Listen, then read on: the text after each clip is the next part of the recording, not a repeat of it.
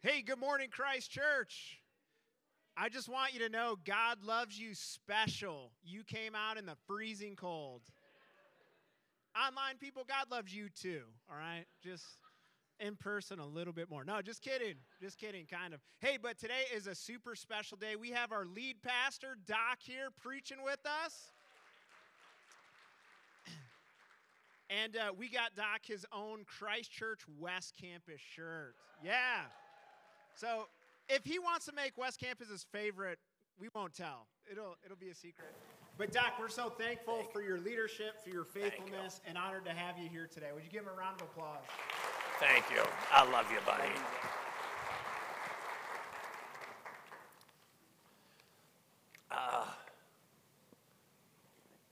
I've known Chad since he was a teenager.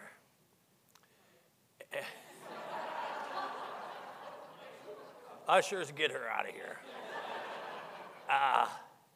And I want you to know this. He's always had a heart for God.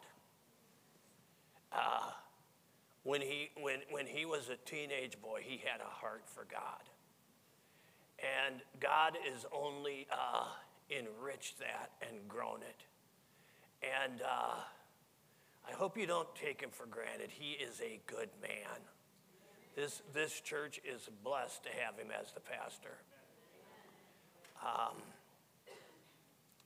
And if you don't think so, I'll take him back. All right, I want to hear a good word for the man. Tell him you appreciate him once in a while. It's a blessing for the pastor to hear that you appreciate him. He gets enough nasty emails. You don't have to send him any of those.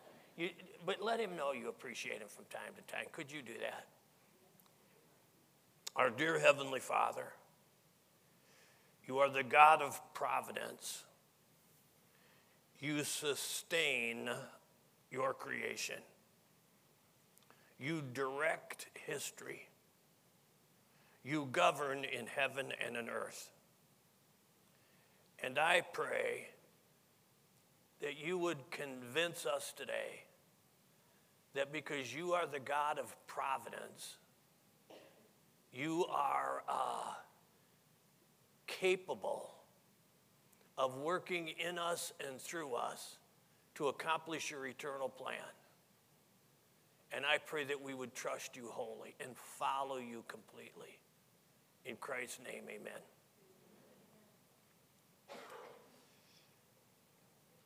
Joseph was a golden child.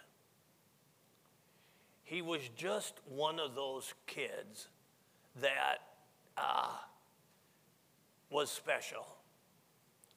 He had 11 brothers and one sister. I really pity her, don't you? But he was his dad Jacob's favorite.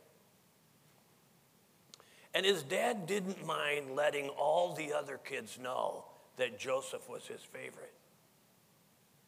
In fact, his dad made him a special coat. And it was a coat that was designed to distinguish him from all his brothers. And Joseph wore that coat pretty haughtily. It suited him that he was his father's favorite.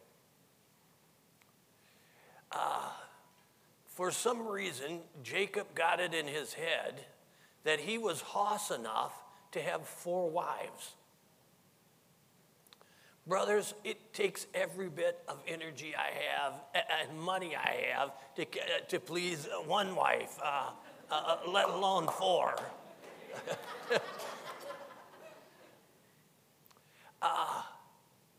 And so there was tension and jealousy and issues between the 4 wives. You can imagine. On top of that,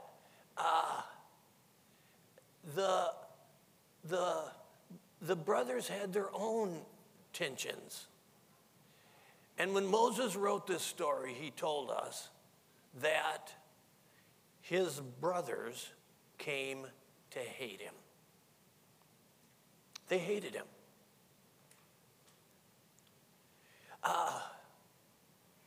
One morning, Joseph showed up for breakfast, and he said to his brothers, "You're not going to believe this. It's the most remarkable thing.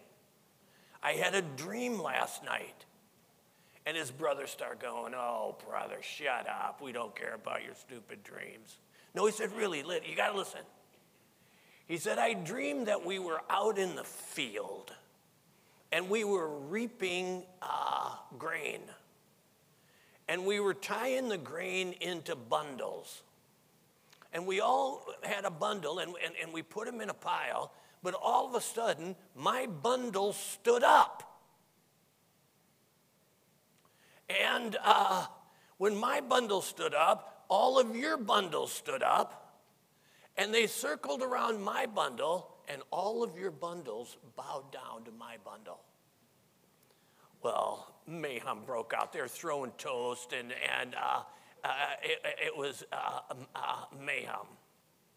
Jacob had to threaten to send some people to their room to calm things down. And they despised him for telling that dream. Several months later, he had another dream. And he shows up and he says, "I had another dream." Well, now they're swearing at him and they're telling him to shut up and we don't care, you're an idiot. And he's going, no, you want to hear this? He said, "I dreamed that I was a very bright star and that the sun and the moon and 11 stars, they started rotating around me and they all bowed down to me." Well, the mayhem broke out again. It was just yelling, insults, and even Jacob, his father, said, "You know, dude, you need to do an ego check. I think it's getting away with you a little bit." But Moses also wrote that Jacob began to think about Joseph's dreams. And Jacob began to feel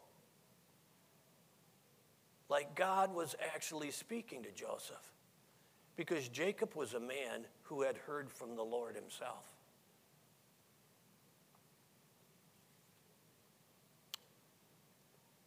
There was tension. The family was dysfunctional. And the brothers,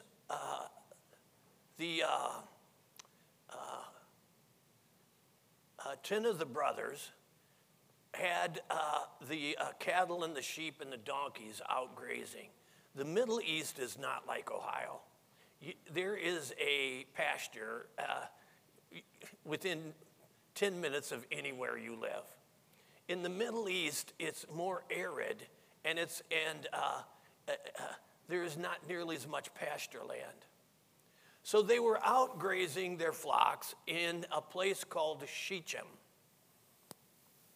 And Jacob hadn't heard from his sons for a while, so he said to Joseph, "I want you to go check on your brothers." So Jacob went to Shechem, and when he got there, they weren't there. And he asked a man he met, "Have you seen my brothers?" And the man said, "Yeah," and I heard him say that they were going to go to take the animals to Dothan. Dothan was about 10 miles northwest of Shechem. And so Joseph started to go to Dothan. And his brothers saw him coming before he knew where they were. And one of the brothers, from a very angry heart, said, "Here comes the dreamer. Let's kill him."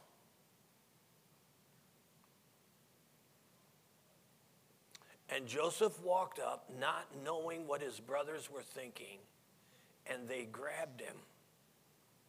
And they took his fancy coat, and they threw him in a pit.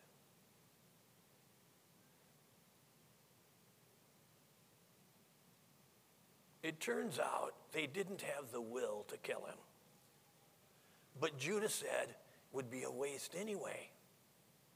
Let's sell him. Dothan was on a trade route that went from Syria to Egypt. And caravans went right by there all of the time. And Judah says, the next caravan that comes through here, let's sell him. So a Midianite caravan came by, and they cut a deal, and they sold their brother for 20 pieces of silver.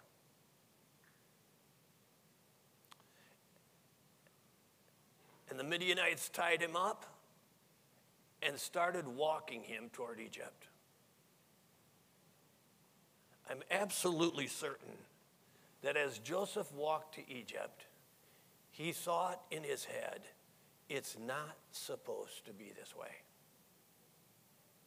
This is not right. It shouldn't be like this. And they walked him into Egypt. And they took him and sold him to one of the slave dealers. And they stood Joseph up in the slave market to sell him. I've been to what used to be slave markets in Charleston, South Carolina. It's a flea market now. But it still has a haunting feeling.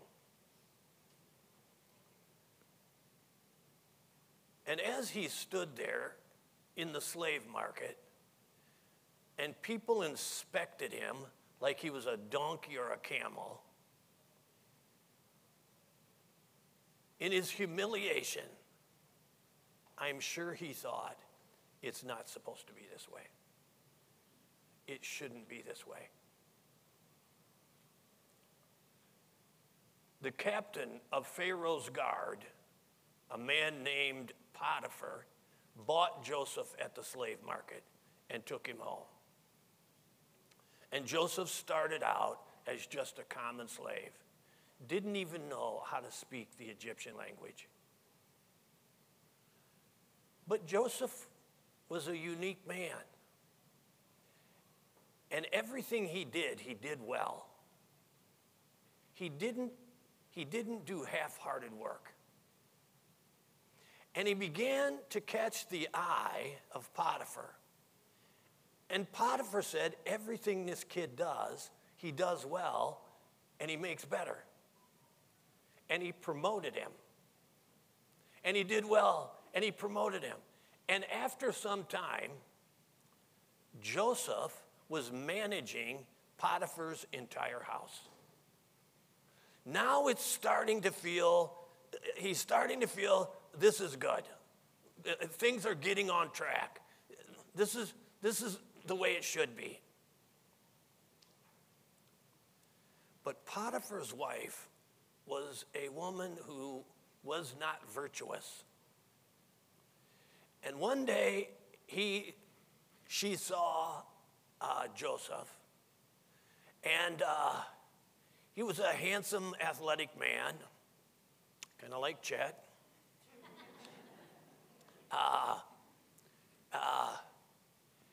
And she said, I want to have an affair with you.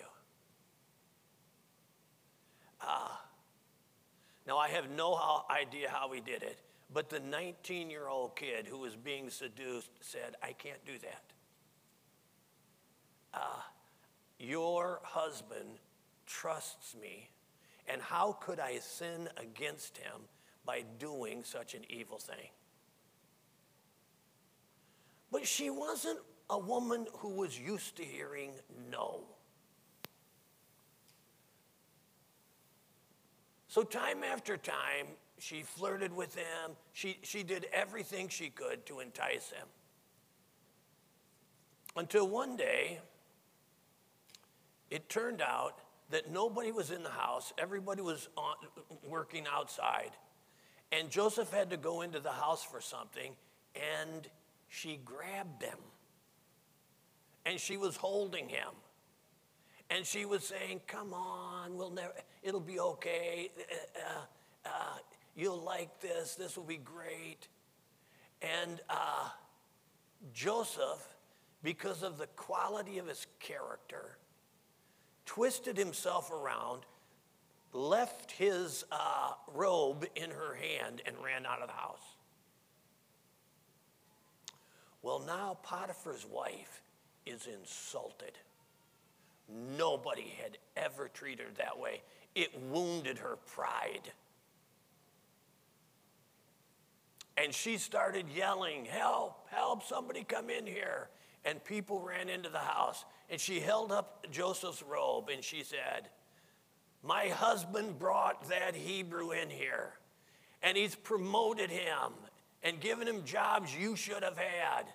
And now he came into the house today and tried to take advantage of me."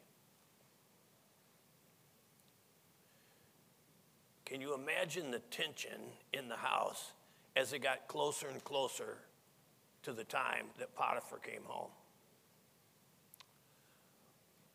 Potiphar finally comes home. His wife turns on the crocodile tears. She's crying. She said, "That Hebrew you brought in here, he came in and tried to take advantage of me today, and he took his robe off, and look, I have it right now." And Moses wrote that Potiphar was angry. And I've often contemplated, was he angry because he believed his wife or because he didn't believe her? You see, Joseph was a slave, and slaves had no rights. Potiphar could have pulled out his sword and killed him right on the spot, and nothing would have happened. But he didn't. Potiphar could have put Joseph on a hard labor gang, but he didn't. Potiphar sent Joseph to the federal jail, Pharaoh's jail. Kind of like now, if you got to go to jail, you want to go to a federal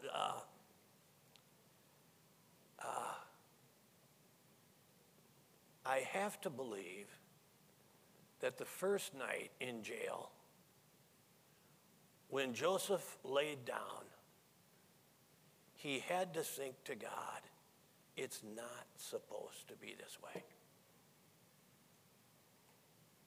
I did the right thing. I said no. I showed respect to Potiphar. And now I'm here. I shouldn't be in Egypt at all, but I'm here. I shouldn't be in this prison at all, but I'm here. This is not what you caused me to hope.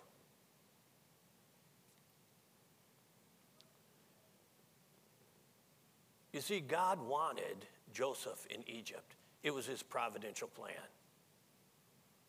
It just surprises us how he got him to Egypt.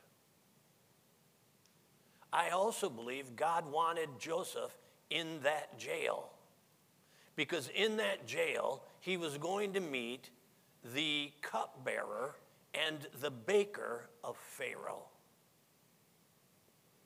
Joseph was diligent in jail, and they made him the head trustee. And one day, Pharaoh got mad at his cupbearer and the baker, and he put them both in jail. Well, the warden of the prison wanted to make sure they were taken good care of, because if Pharaoh changed his mind, he didn't want them all beat up and looking bad. So he said to Joseph, "I want you to take care of these guys while they're in prison." So Joseph's job became to babysit those two every day. One morning, when he met them for breakfast, they looked kind of discouraged. They looked sad. And Joseph said, "Hey, what's wrong, guys?" And the cupbearer said, "I had a dream last night, and it bothers me."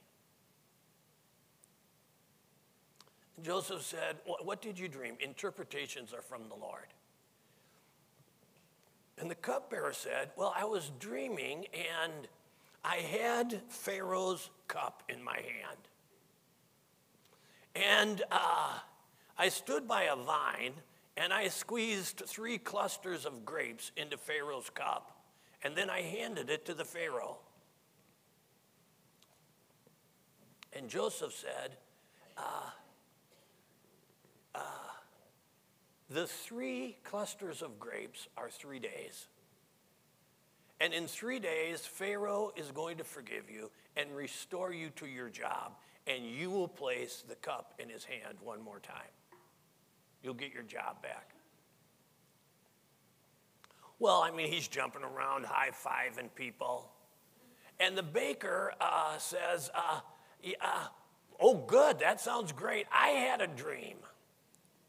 And in my dream, I had 3 baskets of bread and pastries. And I put these pastries, these 3 baskets on my head, and I was walking, and a whole flock of birds came diving down and was eating the bread out of the baskets. He said it was unbelievable. And Joseph said, you're not going to be happy with this. The 3 baskets are 3 days. And in 3 days, Pharaoh is going to execute you and hang your body on a wall, and the birds will eat your flesh.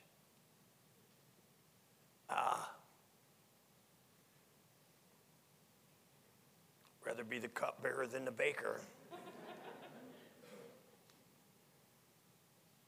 And they waited patiently for 3 days, and at the end of the 3 days, the baker was executed, and the cupbearer was restored to his job. Before the cupbearer left jail, though, Joseph said to him, when you go before Pharaoh, remember me. I was kidnapped. I don't belong here. I was falsely accused by a woman who doesn't have good character, and I don't belong here. When you go see Pharaoh, would you please tell him I'm here and ask him to look into my case? And the cupbearer said, yeah, I'd be glad to do that for you, no problem. But a couple of sentences later in the Bible it says, the cupbearer forgot Joseph. And day after day, he continued to sit in Pharaoh's jail.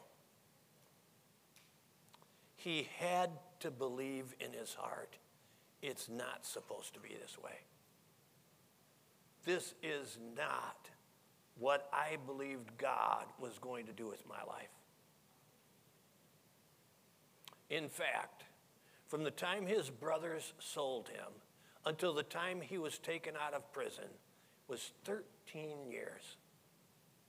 13 years of his life, he was a slave of Potiphar or in Pharaoh's jail.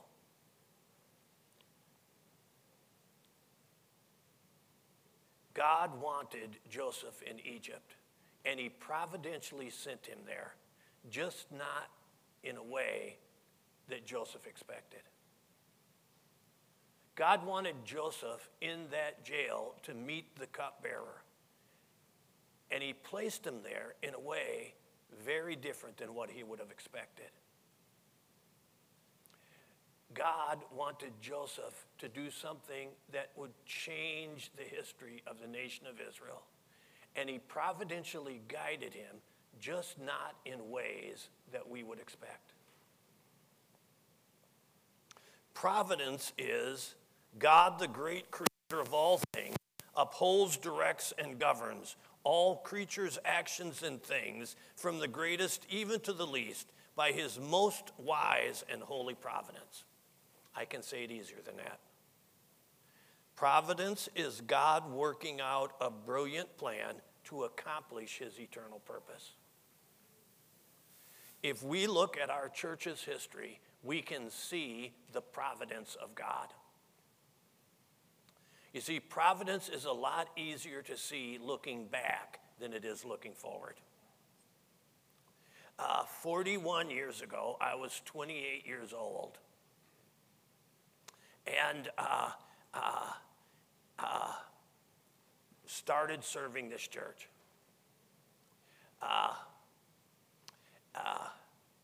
And God blessed us, and our church started to grow, and we outgrew our space. And I got a picture here of the first time we filled the place up. That's what it looked like. This is the first time we filled the place up. You can see how small it was. It was much smaller than this room. It was easier to fill up. But we filled it up, and then we started going to multiple services. And we were still growing, and we had a parking problem like you did. And we started, there was a school next to us that was sold, the city of Parma sold it, and the guy who bought it was going to sell it, and we wanted to buy it. We went over there and laid hands on the building and prayed. I mean, we're kind of Pentecostal. And we thought, this is perfect. We'll tear down the old part of the building. We'll keep the new part and use it for our children's program. We'll build a new auditorium. We'll have all the parking we need. It was perfect for us. But the Antichrist who owned it sold it to another church. Not only did we lose the building, we lost the parking. And we were parking about half the cars that we parked on Sunday in that lot. And I said to God, this is not the way it's supposed to work. I didn't tell the other service, but I'll tell you, we rented a Lutheran church across the street. And we were having some programs in there. But a lady in our church decided to roller skate down the middle aisle of the Lutheran church. And Lutherans don't like roller skates, and they kicked us out.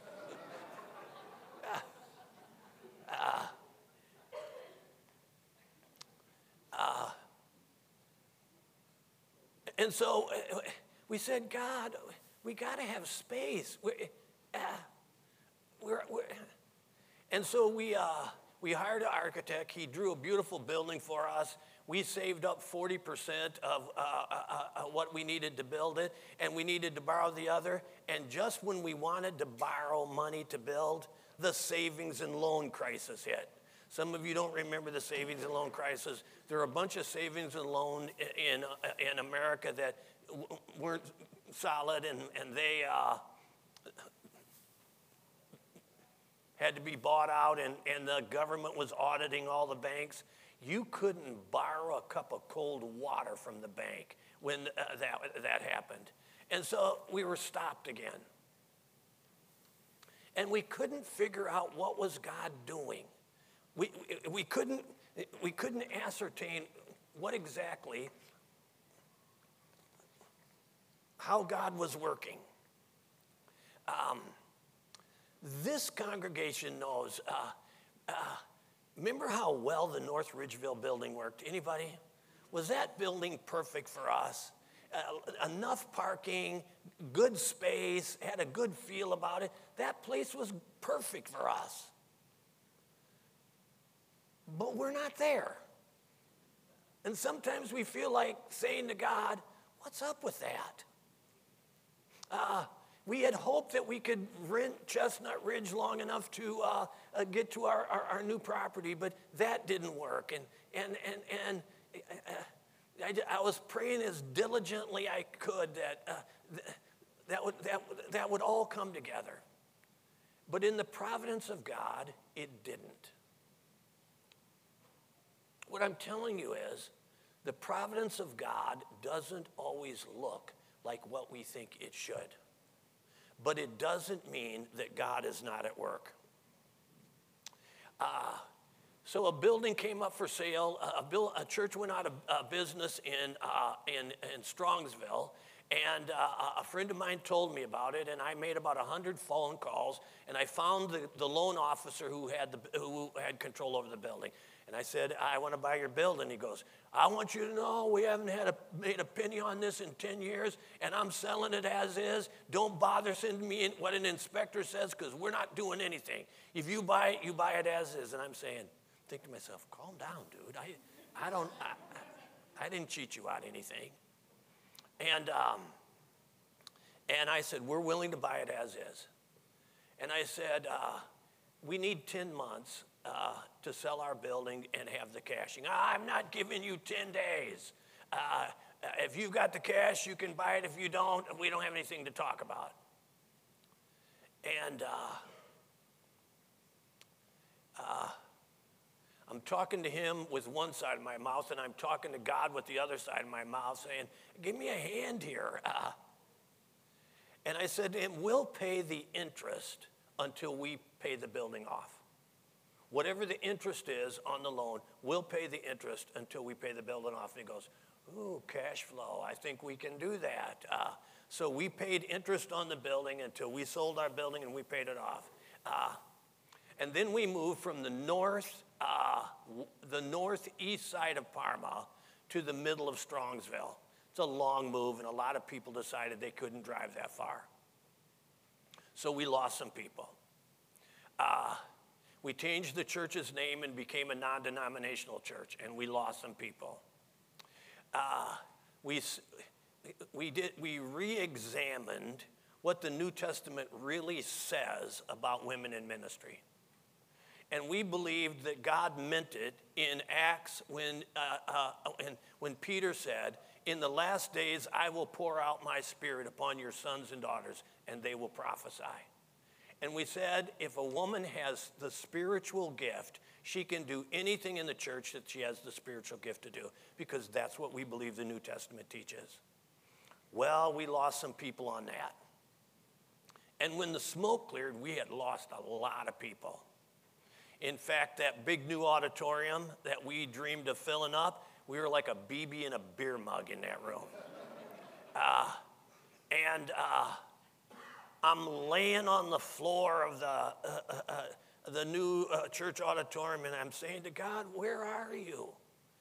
We want to grow a church. We want to be influential for Christ. We want to accomplish things that everybody has to say, God is awesome.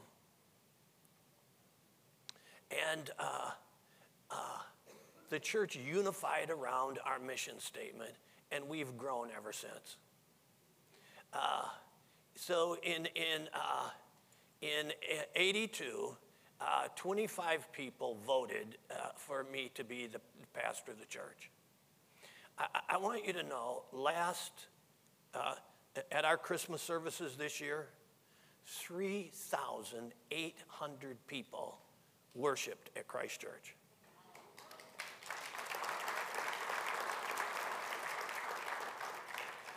Some in person, some online.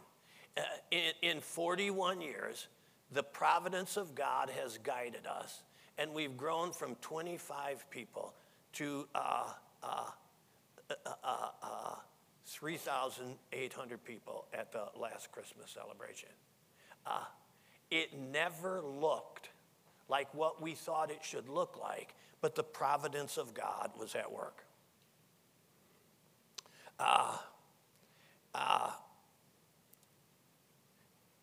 We miraculously found the land that we have, the 32 acres that we have.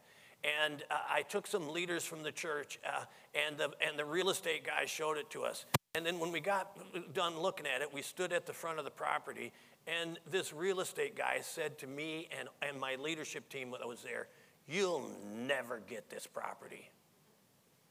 I wanted to smite the Philistine in the name of the Lord. I wanted to strike down the Moabite. We got it, and he's out of business. Don't tell the people of God who are guided by the providence of God what will and won't happen. In 2006, we cut the ribbon and entered our new campus. That's when I still had hair. Um,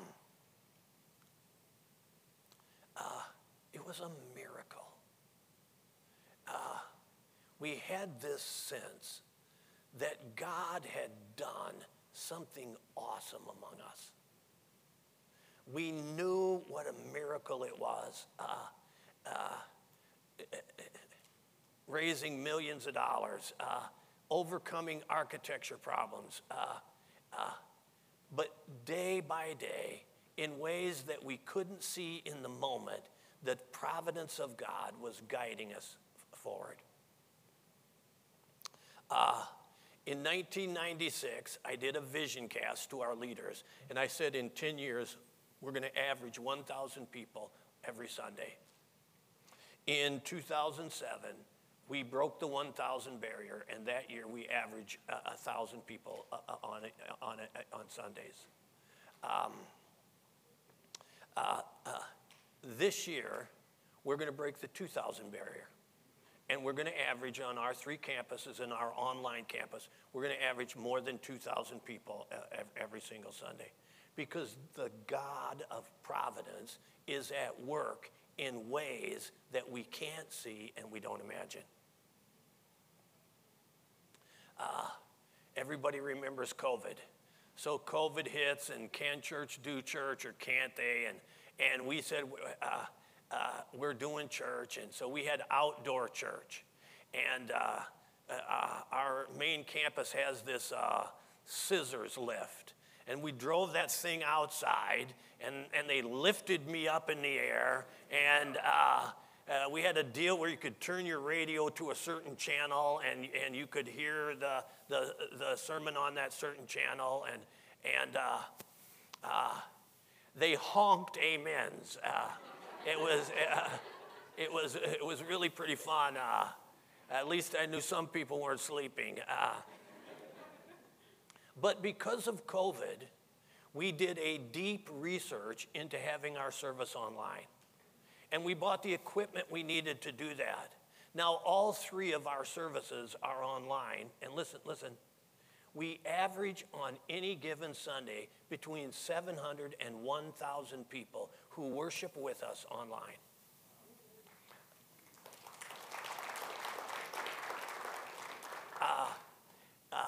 We have people from 5 countries who watch every single week. COVID was used by God to push us to this, to get what we needed and learn how to do online services. And now we're serving 1,000 people online because Providence guides us in ways that we can't predict. 10 years ago, we had a regional church plant that our church was large enough that we had to be influential in the whole region and not just as a local church. And the first exciting thing we did on our regional church plan was we bought this building. 10 years ago, we sent Chet to Egypt. And, he has thrived in Egypt is all I want to say. This campus is a paradigm of us being a ascending church. We bought a campus in Old Brooklyn, and you should know that the campus we bought in Old Brooklyn was the church that bought the school building next to us. They sold their building to a preschool. That preschool went out of business. We bought the building, totally remodeled it, and they'll probably have 125, 130 people there today. God blessed us, and we are a regional church. Okay, this congregation, some of you who are sitting here today, there's going to come a time very soon when you're going to have to get up out of this comfortable congregation, and you're going to have to go be starter families at a new congregation. Do you understand that? Every congregation we start with good families who are able to serve well. And someday, some of you are going to have to hear God say to you, I want you to be a core family for a new campus that we're going to start. We are an international ministry. We adopted an orphanage in Uganda. They just had their annual inspection. I just read the document. And the police that inspected them said they're feeding the children above what is required. Your offering buys all that food. So we're feeding those kids better than what is required. They're getting a better education than what is required. They got written up for one thing. The building they're in is also has people who live there. They don't have enough bathrooms there. And our church is going to probably end up building them a new building for their orphanage. Changing kids' lives. We sent them all Bibles. These kids take these Bibles and go into the neighborhood and read the Bible to other people because it's fascinating for... They don't have TVs and video games, and it's entertaining to people to have the Bible read to them. Our international ministry. God has providentially worked in our church with the Century Church Plan. Please listen to this. 40 years ago, we said, if we do this right, we can influence the church 100 years from now. If we disciple people right, if we help young leaders grow into their full potential, we can be a Century Church. Our elders have a plan right now that our second generation leaders could take over tomorrow. Everybody's ready. Everybody is developed. The elders have a plan.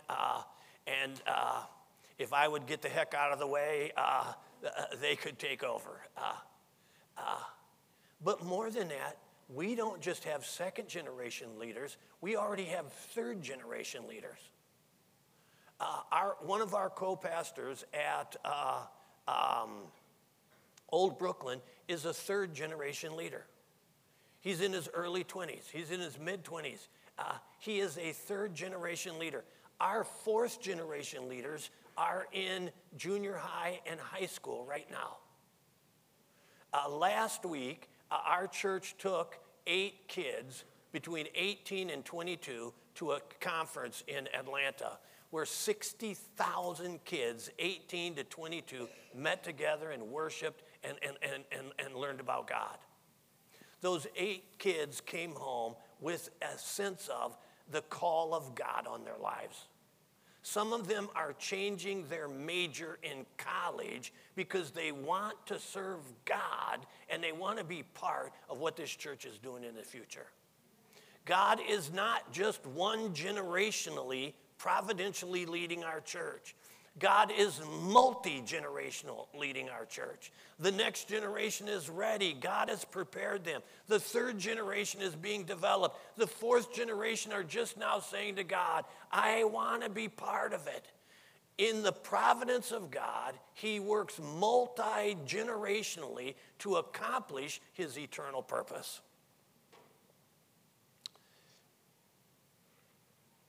Joseph's friend, the cupbearer, forgot him.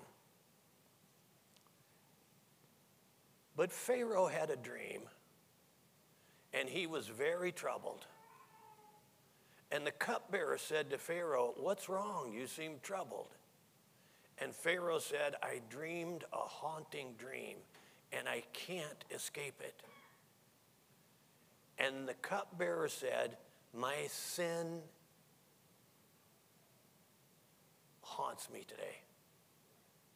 When I was in jail, I met a sharp young man, and he interpreted my dream that you would restore me. And I told him I would remember him and tell you about him, and I haven't done it. And the cupbearer said, I'm sure the young man can interpret your dream. So the Pharaoh called for Joseph.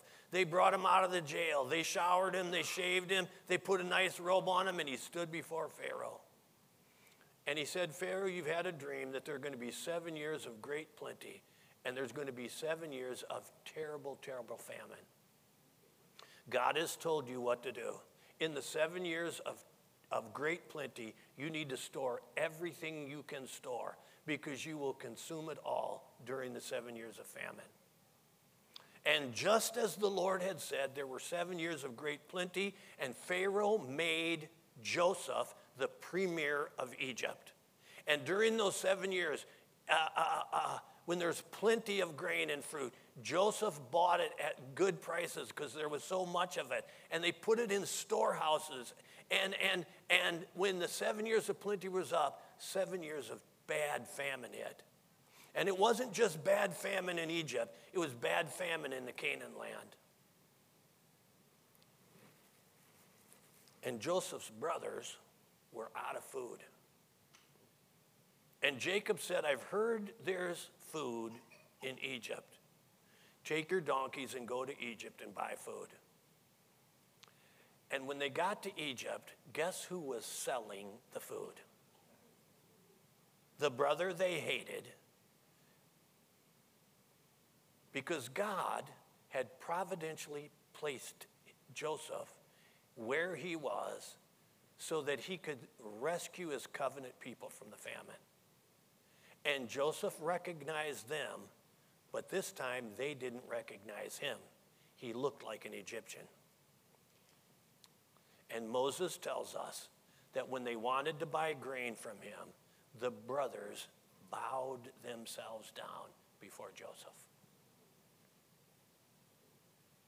God wanted Joseph exactly where he was to save his family from the famine. And Pharaoh said to Joseph, tell your family to come and live in Egypt. We'll take care of them. And Jacob's entire family moved to Egypt. And Joseph, the man guided by divine providence, changed the history of his family. Our church is a church in which divine providence God has glorified himself by being a God of divine providence. For 41 years, God has providentially blessed us as we demonstrate the excellence of Jesus Christ. Church, if we're going to show God is great, then we have to serve him in excellent ways. Don't do anything half-hearted for God. He deserves better. And he will providentially bless what is excellent when he won't providentially bless when we offer him second-rate service. For 41 years, God has blessed us as we've tried to say again and again, Jesus Christ is more excellent than what you imagine. God has providentially blessed us because for 41 years we've said we live the joy of ministry. Every Christian has to serve God in some way. If you are a Christian and you're not serving God in some way, you are separating yourself from the providence of God. He created you. He gifted you. He gave you life experiences. He has prepared you to do something meaningful in what he's doing in this generation. And some of you need to say yes to him. You need to let him have something of the goodness that he's invested in you. And you need to serve him in people in some way. We've always believed in the adventure of faith. Primarily that means exactly what Tina said. We do hard things. God asks us to do hard things. And by faith, we do hard things. You're doing a hard thing in trying to build a new campus.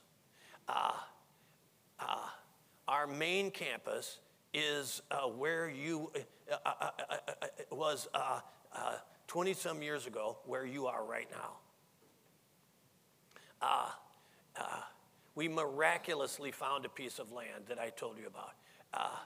We were building phase one was a $5 million project, and we had to raise $2,500,000, and it seemed so hard, but God was at work, and he whispered to people's hearts just like you, and they gave what they couldn't believe they could give.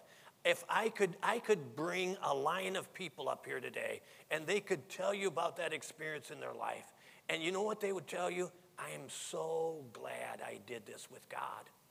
It's become one of the most meaningful things I've ever done. In 2018, we built phase 2. That was a $2.5 million project. And we raised all the money except $500,000 for that. Okay, because God is a God of providence.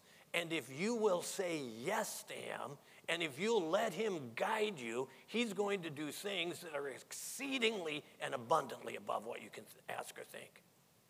God is going to work in this church so that in times to come, Chet will be 70, standing in some other campus saying, God has acted providentially in our church. And we're not breaking the 2,000 barrier, we're breaking the 6,000 barrier. We're not 3 campuses, we're 10 campuses. I believe that the same God who's done these wonderful things in 41 years, he's going to go right on doing them in places just like this.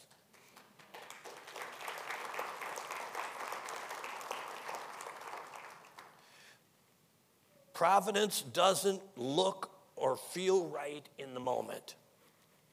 Herman Bavinck, a theologian I've been studying about the providence of God, says, we simply cannot solve the riddles presented to us by the providence of God in this life. But here's what he's saying. When we look forward, we have to trust. We can't say to God, you have to do it this way or you can't do it that way. God is going to do God. And we have to trust him and believe in his providence. Providence is hard to see looking forward, but it's crystal clear looking back. See, all of this felt differently than we're doing it, than it feels to you as I tell you about it. It just seems clear and obvious. But in the moment, it all seemed like, God, it's not supposed to be this way. Here's what I'm asking you to do. I'm asking you to trust without hesitation the wisdom and the power of divine providence. I'm asking you to let God lead you in whatever way he chooses. I'm asking you to be faithful to him and watch how his divine hand unfolds things in ways you can't imagine and makes this campus an incredible place where people's lives are changed and God is glorified. Our dear Heavenly Father, I pray that in a way that only you can, you would whisper to hearts right now. I pray that there are people this morning who are hearing your whisper, and something in their heart is saying to you, yes. Yes, I do trust God's providence. Yes, I want to be part of whatever God is doing in my generation. Yes, I want to be core to what God is doing to get us to the new campus. I want to serve God in ways beyond what I've ever dreamed of serving. I want to watch God's mighty hand move. I'm praying right now that God would whisper to your heart in the kind of way that you would say to him, here am I, Lord, send me. And I ask this in Jesus' name, amen.